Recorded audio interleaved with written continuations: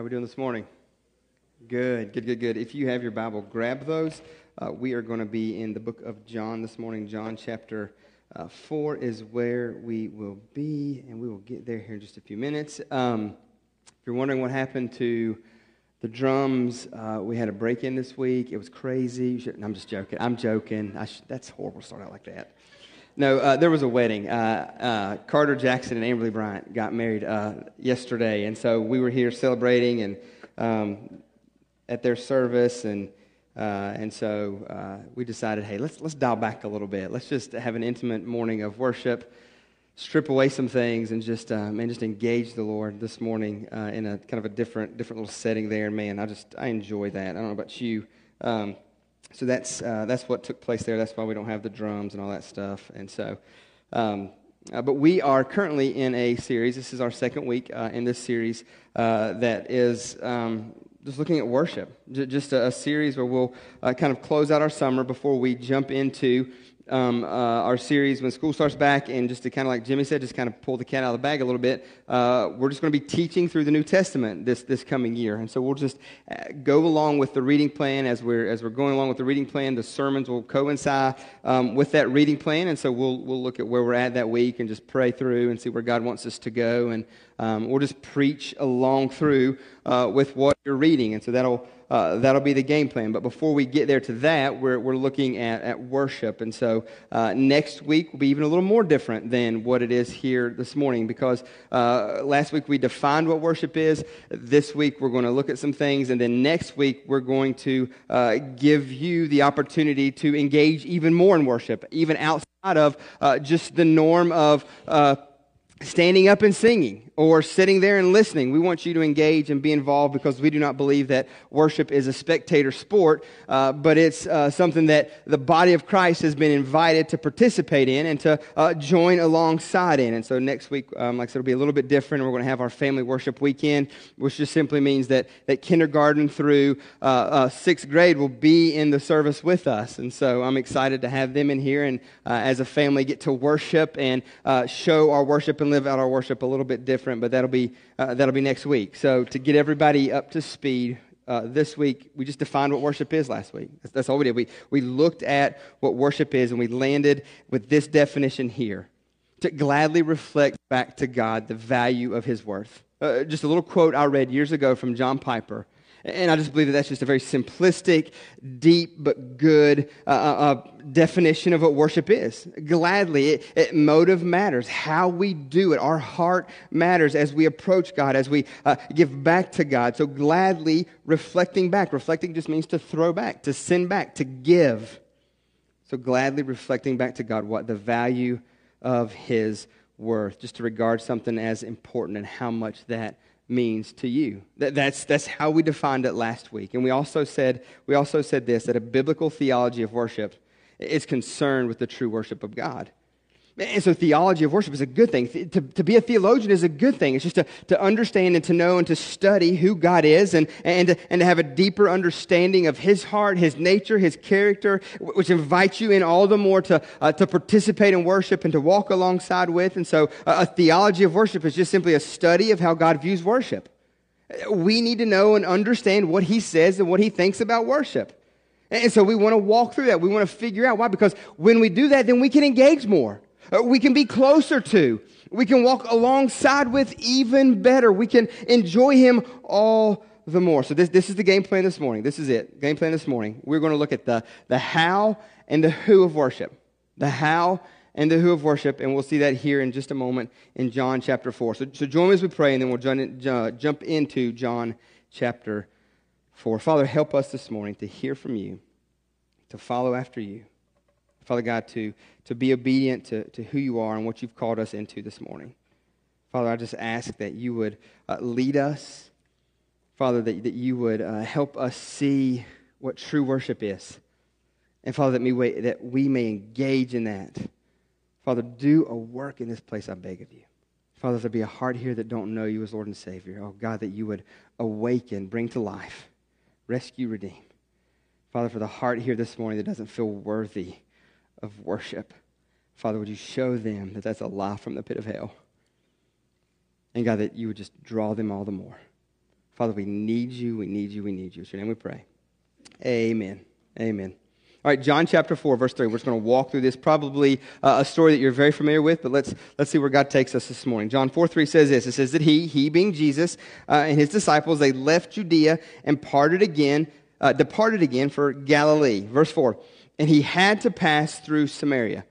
So let's pump the brakes for a second there, because whenever I see that, he had to pass through Samaria. I don't know how familiar you are with this story, or even with Jewish culture, or even the Samaritans. But no Jew ever had to pass through Samaria. If anything, they would do their best to go around. If that means making the journey days longer, they would gladly do that, because they would have nothing to do with these dirty, no good Samaritans. The Jews and the Samaritans were not friends, didn't like each other, didn't care for each other, not one bit. So when I read that this week and I saw that, I'm like, he had to pass through? Jesus had to pass through? It doesn't make sense in that culture. It doesn't make sense in that day that he would have to pass through Samaria, because they knew good and well that you'd never had to go through that place. You do everything you could to go around it. So the Samaritans, who are they? See, they were the remnant of the northern Jewish kingdom who had intermarried with foreigners after the chiefs and nobles had been carried into exile in 729 BC. So they were half-breeds. They had intermarried. They were no good. They had given up and turned their back. They had even once built a separate worship place of their own on Mount Gerizim, and they had rejected all of the Old Testament except their version of the first 5 books of Moses. So to say that there's some animosity toward the Samaritans would be an understatement. And this was centuries old, this hatred too. But when I read this, when I look at this, man, does it not just show the heart of God all over it? Like, I just love the heart of God. I love the intentionality of our God, because what the Scripture tells us here is that Jesus had to. There was no way around it. He couldn't get away from it. He had to, because he was about to have an encounter that would be raw and real and would change a life for all eternity. And he knew that, and he wanted to. So Jesus had to. Why? Because he's on mission. Man, church, if we would live our life like that we have to. No, I've got to do this. I've got to go to this place. I have to have this conversation. I need to live this way. I need to show who God is this way. Man, if we lived with intentionality, with that passion, with that fire in us, God was about to have an encounter with a lady that would forever, ever change her destiny.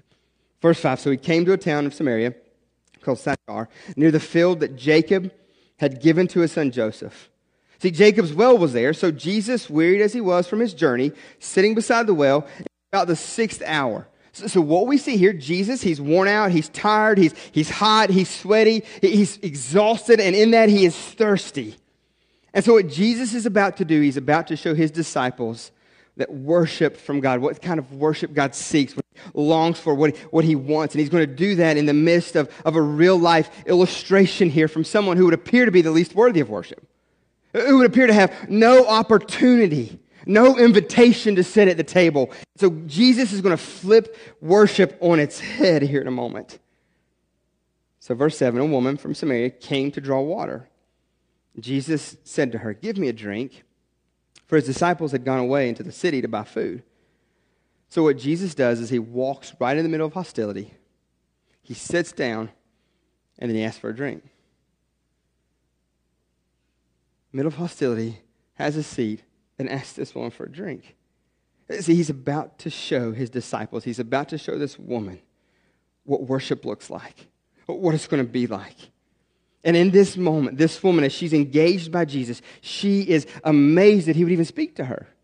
A good Jewish guy would never speak to a Samaritan woman, would not even speak to a woman like that.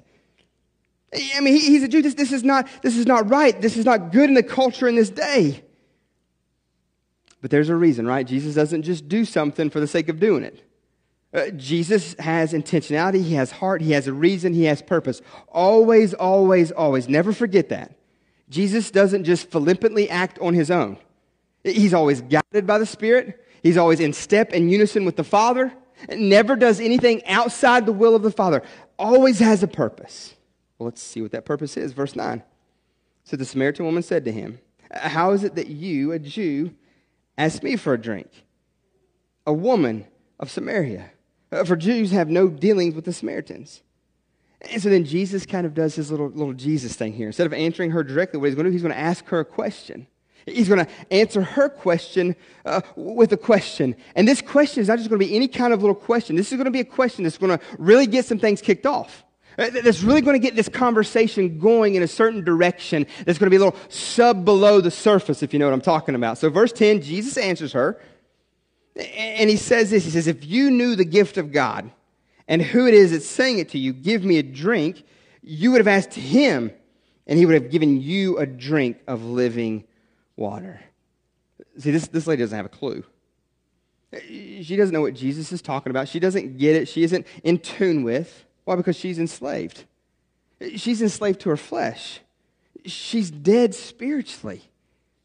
There's no pulsate of spiritual anything in her. I mean, she's lost. Not just like a little lost, but like she's really, really lost. You know what I'm talking about?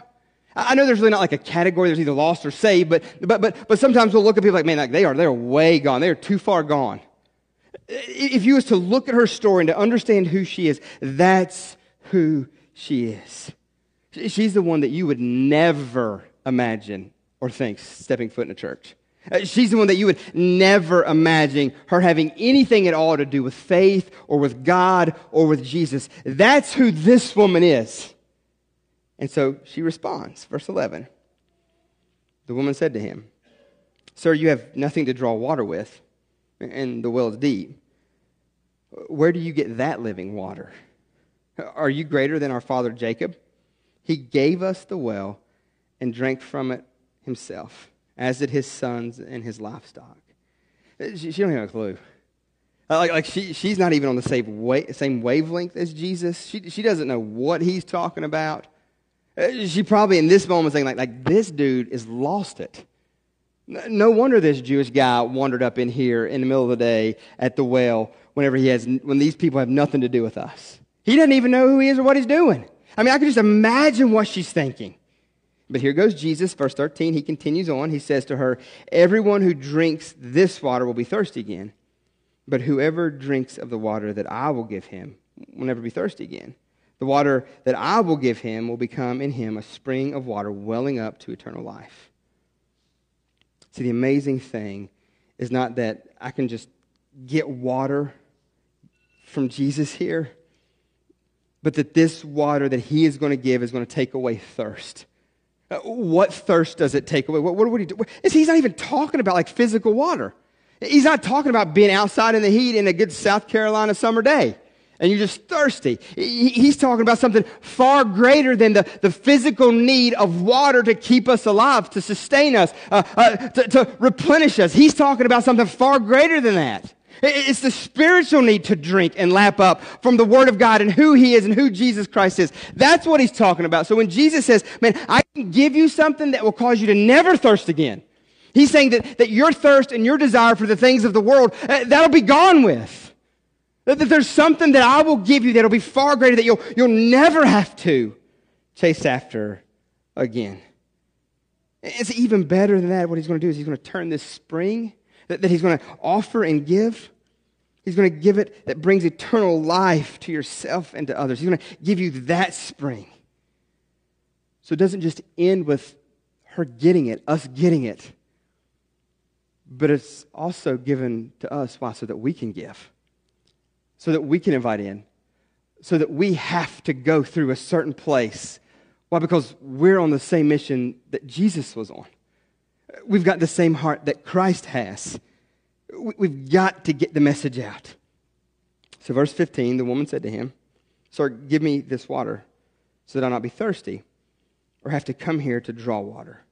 I mean, I can just imagine like the look on Jesus' face. I mean, he's engaging this woman at a time and a day that you shouldn't do that, and he does it, and he's having a conversation with her, and I'm sure, I mean, just like, okay, this is going to happen, and it's just like, she's not there. Not there. I mean, have you ever had a conversation with a lost person? Like that just does not get it? Like I can remember a time like we'd built a house and we'd put the countertops in and stuff like that. Well, they didn't seal the countertops, and the reason we found that out is because we made pancakes with food coloring. First of all, who makes pancakes with food coloring? My in-laws do, with my boys. And you know me, and they are way worse than I am with their cleanliness and food coloring and creativity side. And so they're making pancakes, and when they finish, oh, dear Lord, come quickly. There's red dots and green dots because it's a Christmas all over the countertops, these new countertops. And I'm thinking, there will be wailing and gnashing of teeth in this house if this does not come up. And it didn't. But we got the concoction, we called them, they made it. So anyways, I tell that story to say this, that a few days later, the granite company, they come back out. And you know what they do? They seal it. They seal that. And so I'm there, I let them in, there's two of them, we're talking. I mean, some of the things that they are saying. Like it's not even like bad language or bad talk. It's just like some of this like crazy like God type stuff that they're talking about that doesn't even align. It's like they've picked and they've chosen some different religions and they've kind of just like meshed it all together. Or they were like watching a special on YouTube one time and it kind of got them or TBN or whatever it may have been. And it's just like all these different like crazy religions and they just kind of like boiled it down to one and they start to just talk to me and I am just like, what in the world? I've read the book and I don't see that anywhere in there. And so I just lovingly challenged them, lovingly said, hey, well, I tried to take them to Scripture and tell them, and it was a very interesting conversation to say the least. And so I can just imagine Jesus here in this moment. She's just not getting it, and she's just so far away from what Jesus is talking about. So what does he do? He gives up and moves on, right? Okay, well, she'll just never get it, poor thing. No, he doesn't do that. He doesn't even come remotely close to doing that. Okay, she's not getting it. I'm going to do something a little bit different. And so as I was just praying, as I was just looking, as I was thinking about this, I just want to press you this morning not to give up on that person that God's put on your heart. That crazy, whacked out conversation that you're having, continue to engage and walk with. Keep praying for and engaging them with the gospel. Keep engaging them with love and with grace and with mercy. I mean, don't give up on them. Don't give up on them. You never know what God will do, even in the midst of. And so what Jesus does in this moment is he takes a different route. He's going to address a very vulnerable spot in her life. Look at what he does in verse 16. Jesus says to her, go call your husband and come here. Why would he do that? See, because Jesus knew some things about that day. He was aware of the culture that he was in. He was aware of the day and his surroundings that he's in. Why would there be a woman at a well in the middle of the day? Because she wasn't allowed to be with anybody else. Because this woman's got a past. This woman's got some issues. This woman's got some struggles. This woman isn't allowed to be with and to be around. And what does Jesus do? He goes right for it. He doesn't back off. He doesn't. Why would Jesus do that? And I believe that he would do that as this. Because the quickest way to someone's heart is through a hurt, a struggle, or a deep need. You want to get someone's attention? Just apply a little bit of pressure on that wound. Apply a little bit of pressure in that area that's super sensitive. See what happens. See what happens. And I know we live in a day and a time where, like, well, shouldn't he be afraid of offending? I mean, shouldn't he be afraid of upsetting her and offending her? And what are you going to offend her in? I mean, where is she headed already? I mean, she doesn't know about this living water that Jesus has offered. I mean, she's not a part of. The greatest desire for us, church, should be to see the lost world saved.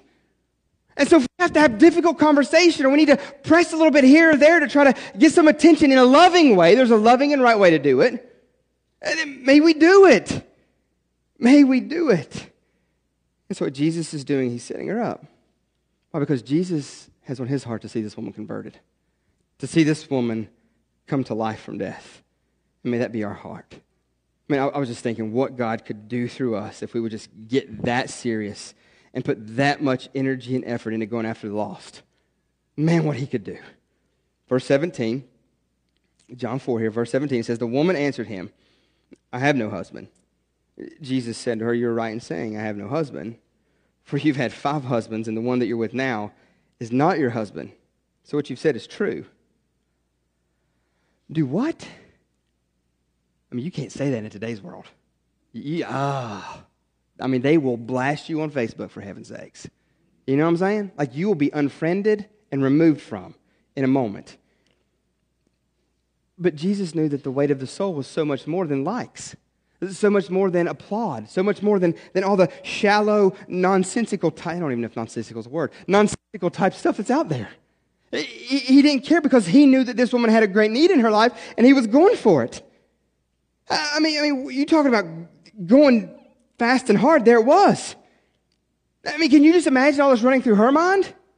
Who the heck does this dude think he is? Showing up here at this well, asking for some water, and then telling me that he's got water. He ain't got nothing to even draw the water from. I mean, this guy's loony and crazy as it is.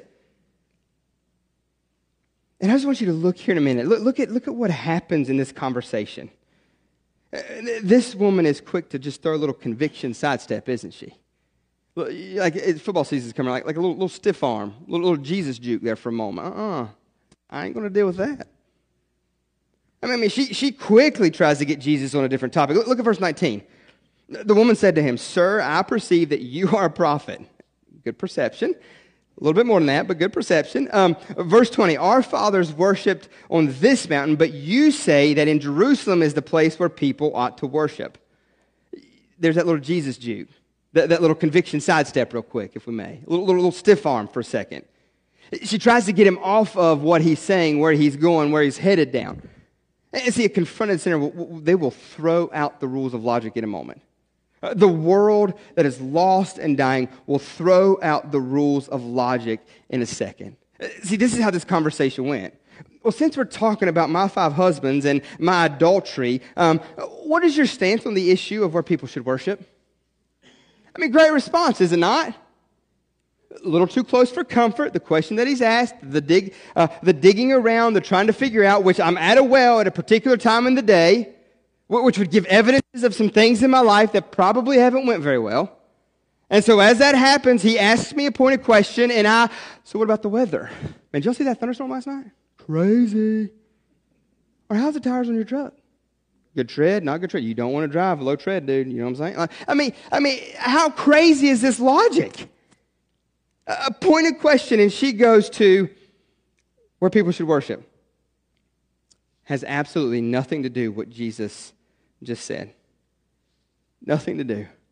So if I can encourage you this morning is this, man, just continue to lovingly challenge and walk with. Continue to lovingly press on when you get the opportunity. And do it in a way that honors God. Don't browbeat, don't wear out. When God puts on your heart to do something, do it. But just stay the course. Man, lovingly engage. And just know that if a conscience is truly clean, reason can hold sway. But if it's not, then you'll be a part of irrational chatter, and that's what we have going on here.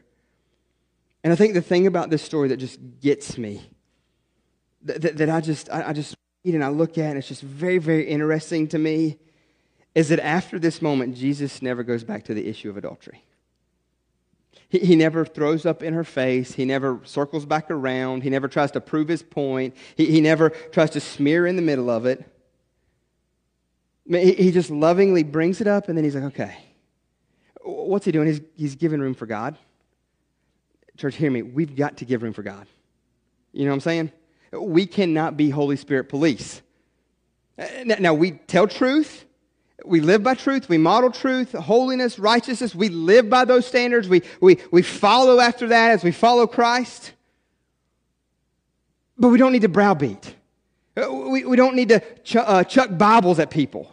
Like I can remember in my life, mine and Meredith, we were there was this young lady that we came across that we knew that was kind of just a part of our circle. Well, she went through some things, and she went through some things. She just got involved in some sinful stuff.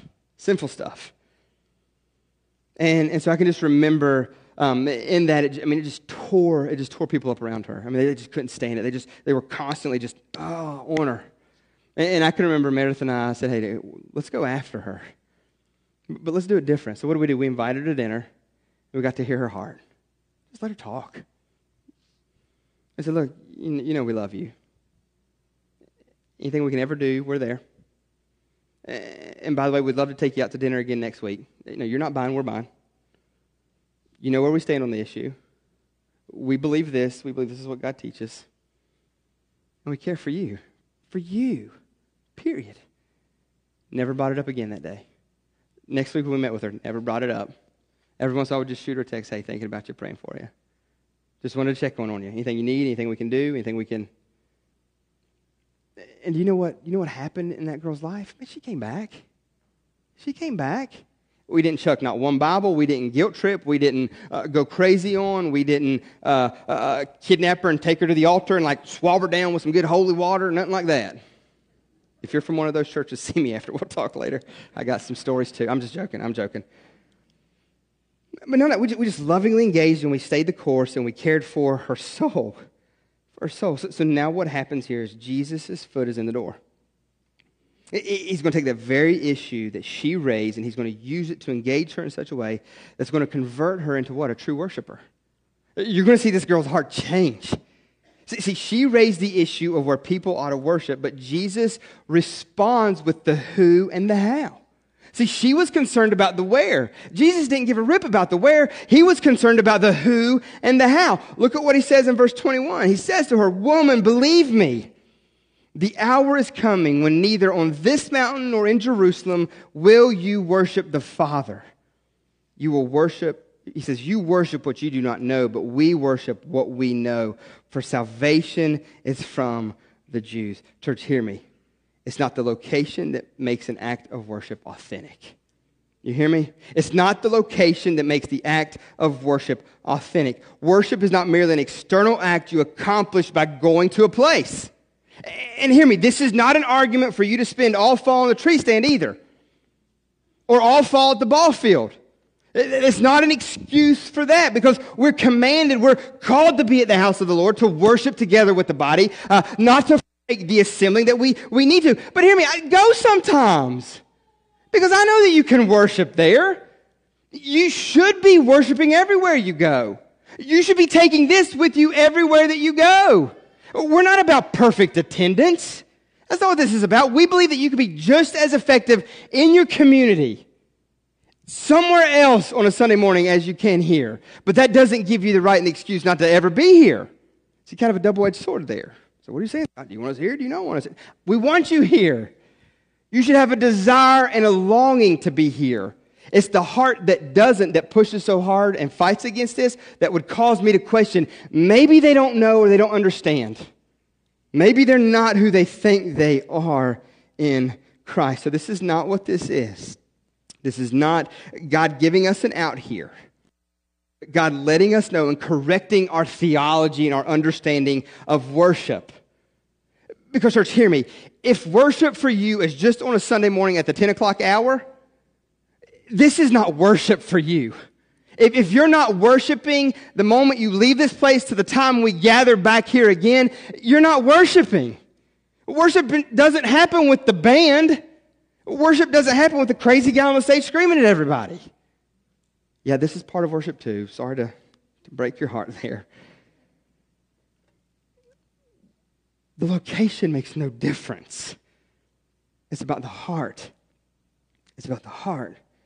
And I think what breaks my heart so much is the amount of people that come to church week in and week out and truly, honestly, never engage in worship.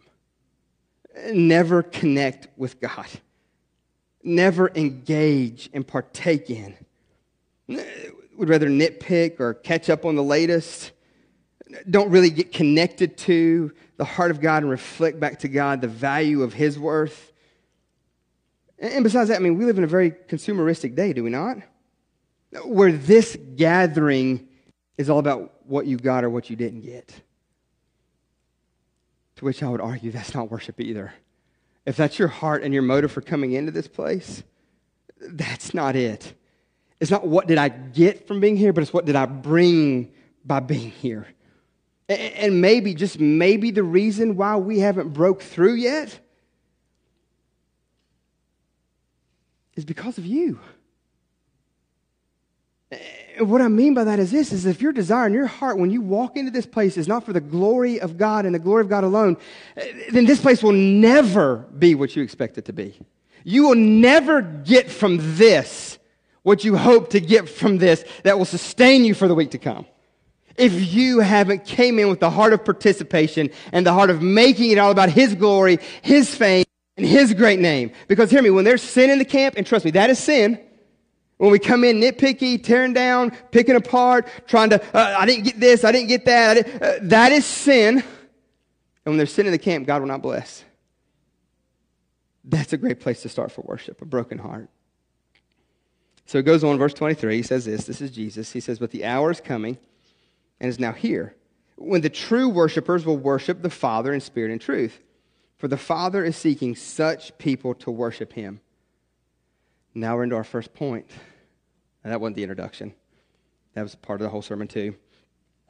The first point is this, the how of worship.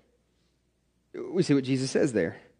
True worshipers will worship the Father. How? In spirit. That's how we're to worship the Father. In spirit. What does that mean? We're embodied, we're encapsulated in this flesh. How in the world do we worship Him in spirit whenever we're physically here in this moment, in this flesh, in this body, with skin and with all of this stuff? What does that even mean? See, the believer will worship Him in spirit because what has happened is there's been the new birth. We've gotten a new heart. The Spirit has indwelt us, lives in us. And so as a result of that, we're going to connect with God as a born-again believer. Our spirit is going to resonate with the Spirit of God and is going to reflect glory and honor back to God. It's going to connect with the heart of God. Hear me, you cannot worship if you're lost. I mean, you can worship, but you're not worshiping God. You cannot worship Him, connect with Him, and glorify Him in a way that's going to honor Him and connect you with Him if you are not His. So the how we worship is in spirit. The Holy Spirit in us awakens us to the reality of His greatness and His goodness, and in that we are overwhelmed and grateful for Him. It's being aware of and ecstatic over the fact that He did for us what we cannot do for ourselves. And only He can awaken in us the reality of that. Only He can help us get a right, true perspective of who we are. See, worship in the Spirit only happens when we're made alive in Christ through salvation and we're made aware of God's worth and value. How? By the Holy Spirit in our life. That's the only way that we can worship in spirit. Which brings us to the who. The truth. The truth. The how is in spirit. The who is the truth. I thought we were here to worship God. Great question. See, the believer worships in truth because of a right, good view of who God is. John 14:6 says this. It'll be on the screen for you. John 14:6 and 7. It says, Jesus said to him, I am the way and the what? Truth. I am the way and the truth and the life. No one comes to the Father except through me. Look at what he says in verse 7. He says, if you had known me, you would have known my Father also. From now on, you will know Him and have seen Him. He is the truth. He is the truth. What you know rightly about Jesus is this, is that Jesus is God in the flesh, and He does exactly what He tells this lady at the well. Hey, I'm the Messiah. I'm the one that you've been looking for. I'm the anointed one of God who has come to rescue, who has come to redeem. That's who I am. That's the truth we gather around this morning in worship. Who Jesus Christ is, what He's done for us. The perfect sacrifice. The perfect sacrifice. I mean, get your head around this story for a minute. You've got this horrific woman at the well in the middle of the day that no one wants to engage. That she's out there because she's no good, she's not clean, she's not worth nothing. She's trash is what she is. Let's just call it right. She is trash and unworthy of love and grace and mercy, and she deserves damnation in hell, that little... And what happens? Jesus meets her at the greatest place that she has need. And He engages her when the world says, to hell with you. He engages her with the greatest news that she could ever be made aware of. That's what he does. He engages, stirs up conversation, and goes for it. Why? Because he cared about her soul. She was more than what she's done. She's worth more than what her past says that she's worth. And so God engages her and shows her who he truly is. Shows her why he's come. Church, the thing that you need to know is that we are the woman at the well. That's who we are. This story is us. We're the no good, not wanted, trash that's not deserving and worthy of anything good. But God in his love and mercy reaches down and sends his son and picks us up and makes us aware of exactly who he is and what he's done. That's what's so amazing about this story. He shows her the truth. And the truth is going to set her free. The truth is going to forever change her life. Verse 24 says this in John 4, God is spirit, and those who worship him must worship him in spirit and truth. The woman said to him, I know the Messiah is coming. He who is called the Christ, when he comes, he will tell us all things. It's kind of like, hello? I mean, have you not? Okay. So Jesus just clarifies in 26. I who speak to you am he.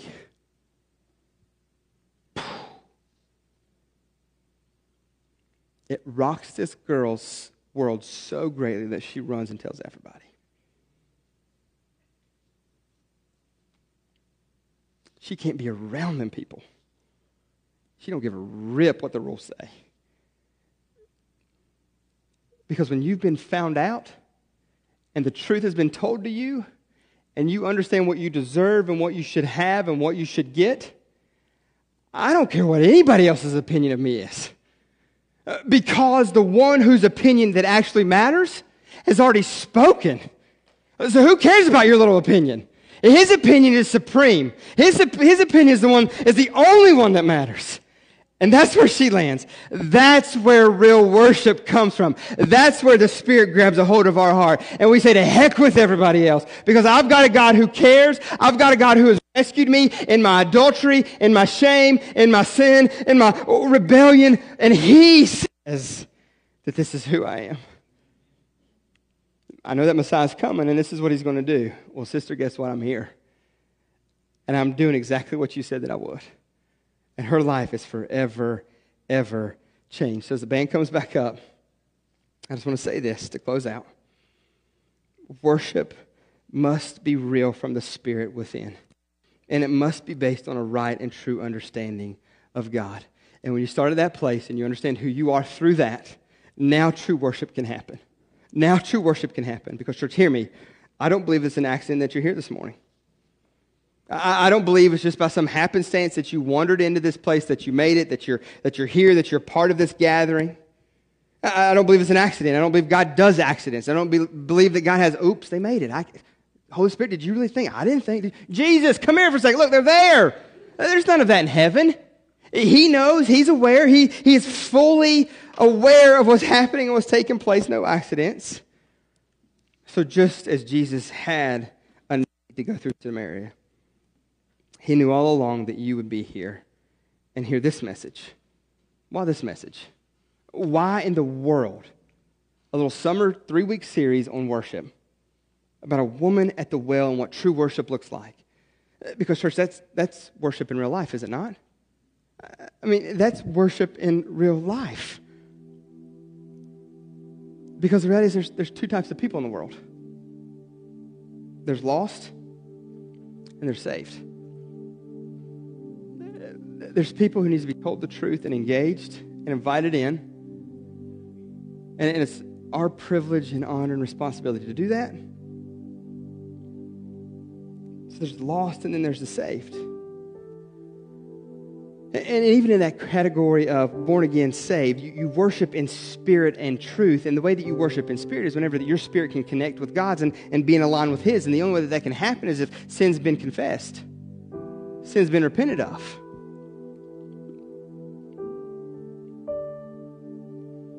The way that the Holy Spirit works in us is He makes us aware of those areas that are in rebellion. And He does just like Jesus did here with the woman. He presses on it a little bit and He says, all right, now, come on, boy. You're mine. Scott, why did you think like that? Why did you say that? Why did you do that? Why did you act that way or react that way? Why did you... Come on, man. You can't worship me the way that I've called you to worship me with that junk there.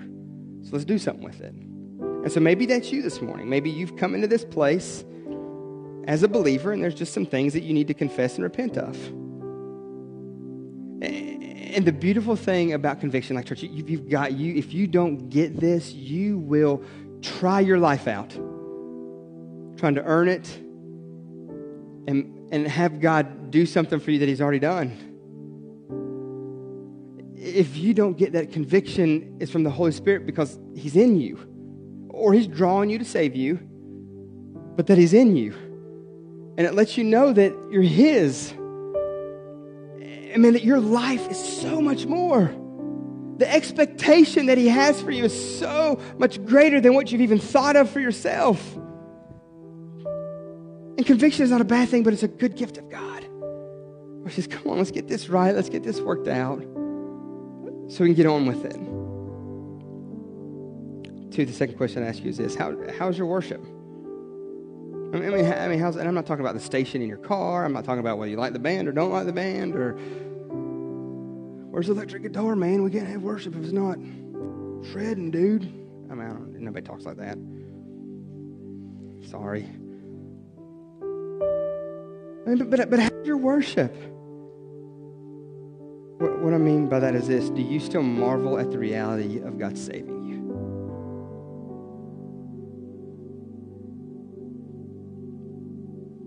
The fact that God would send His Son for you. I don't know about you, but it blows my mind the fact that He would die for me. And the thing that I'm not able to get over is the fact that He would die for me, save me, rescue me, knowing good and well that I would rebel. And that I would fight hard for life that doesn't glorify and bring Him honor. That I would fight hard for self-life. To do what I want to do, to live how I want to live, to act how I want to act, to say what I want to say, to respond the way that I want to respond. And there are times that I good and well do it. And not once in heaven has He ever thought, Holy Spirit, I told you that we shouldn't have. Not once has He ever had that thought or inclination. Regardless of what maybe the church has told you, or some a bumbling fool who stands up here and proclaims this week in and week out has told you or made you feel, that is a lie from the pit of hell. God doesn't make mistakes. God doesn't regret the fact that He sent His Son for you. And there's nothing you can do to earn that. That's what's so amazing about grace. It's in spite of us. And He still does it. And so if that doesn't amp you up just a tinge, I don't know what will. An authentic connection with God. That's what worship is, our spirit with His. Or is this just a routine or a habit that you've learned at 10 o'clock on a Sunday morning? And then the last question I'd ask you is this: who do you worship today? I mean, honest to goodness, what altar did you bow at today? What altar did you bow at? Maybe to say it like this: are you living with the Messiah complex? Are you the one that deserves worship and honor and glory? Or is it the true Messiah and King of Kings and Lord of Lords? Because out there in our world, that truth has gotten really, really blurred about what this is about. We don't gather here for anyone in this room other than Jesus. And he's here, whether you think so or not. Yeah, we're one of those churches that believes in the Holy Spirit and he moves and he works. Absolutely yes and amen. That's why we've gathered in this place this morning. Not for one of these. Not for the guy that stands here. Not for the one that sits in the seats. But for the glory and the renown of the one who has kicked death in its teeth, that has robbed and taken back what was rightfully his. That's why we gather in this room. So you will never worship if it's all about you. What you like or what you don't like. What you expect or what you don't expect. What is the truth that you believe? Is he worthy of it? Him and him alone. So I don't know where you're at this morning. I don't know if you know Jesus as Lord and Savior. I don't know if you don't. I don't know if how was your worship, if it's authentic or not. We would love to walk with you through that. Maybe you need to come repent. Maybe you need to be encouraged. Maybe you need to open up some scriptures and look at. Maybe you need to be prayed for. I don't know what that looks like. But if you haven't come to this place this morning expecting to connect and see Jesus and lift him high, then you'll walk away disappointed and depleted for yet another week. So may we set our heart, our affections, our desires on the Messiah, anointed one of God, who came to redeem and rescue for his glory, for his honor. Father, help us this morning in this place to work as only you see fit. Whatever you want to say, whatever you want to do. Move, save the lost, connect us with you, convict of sin. In his name we pray. Amen.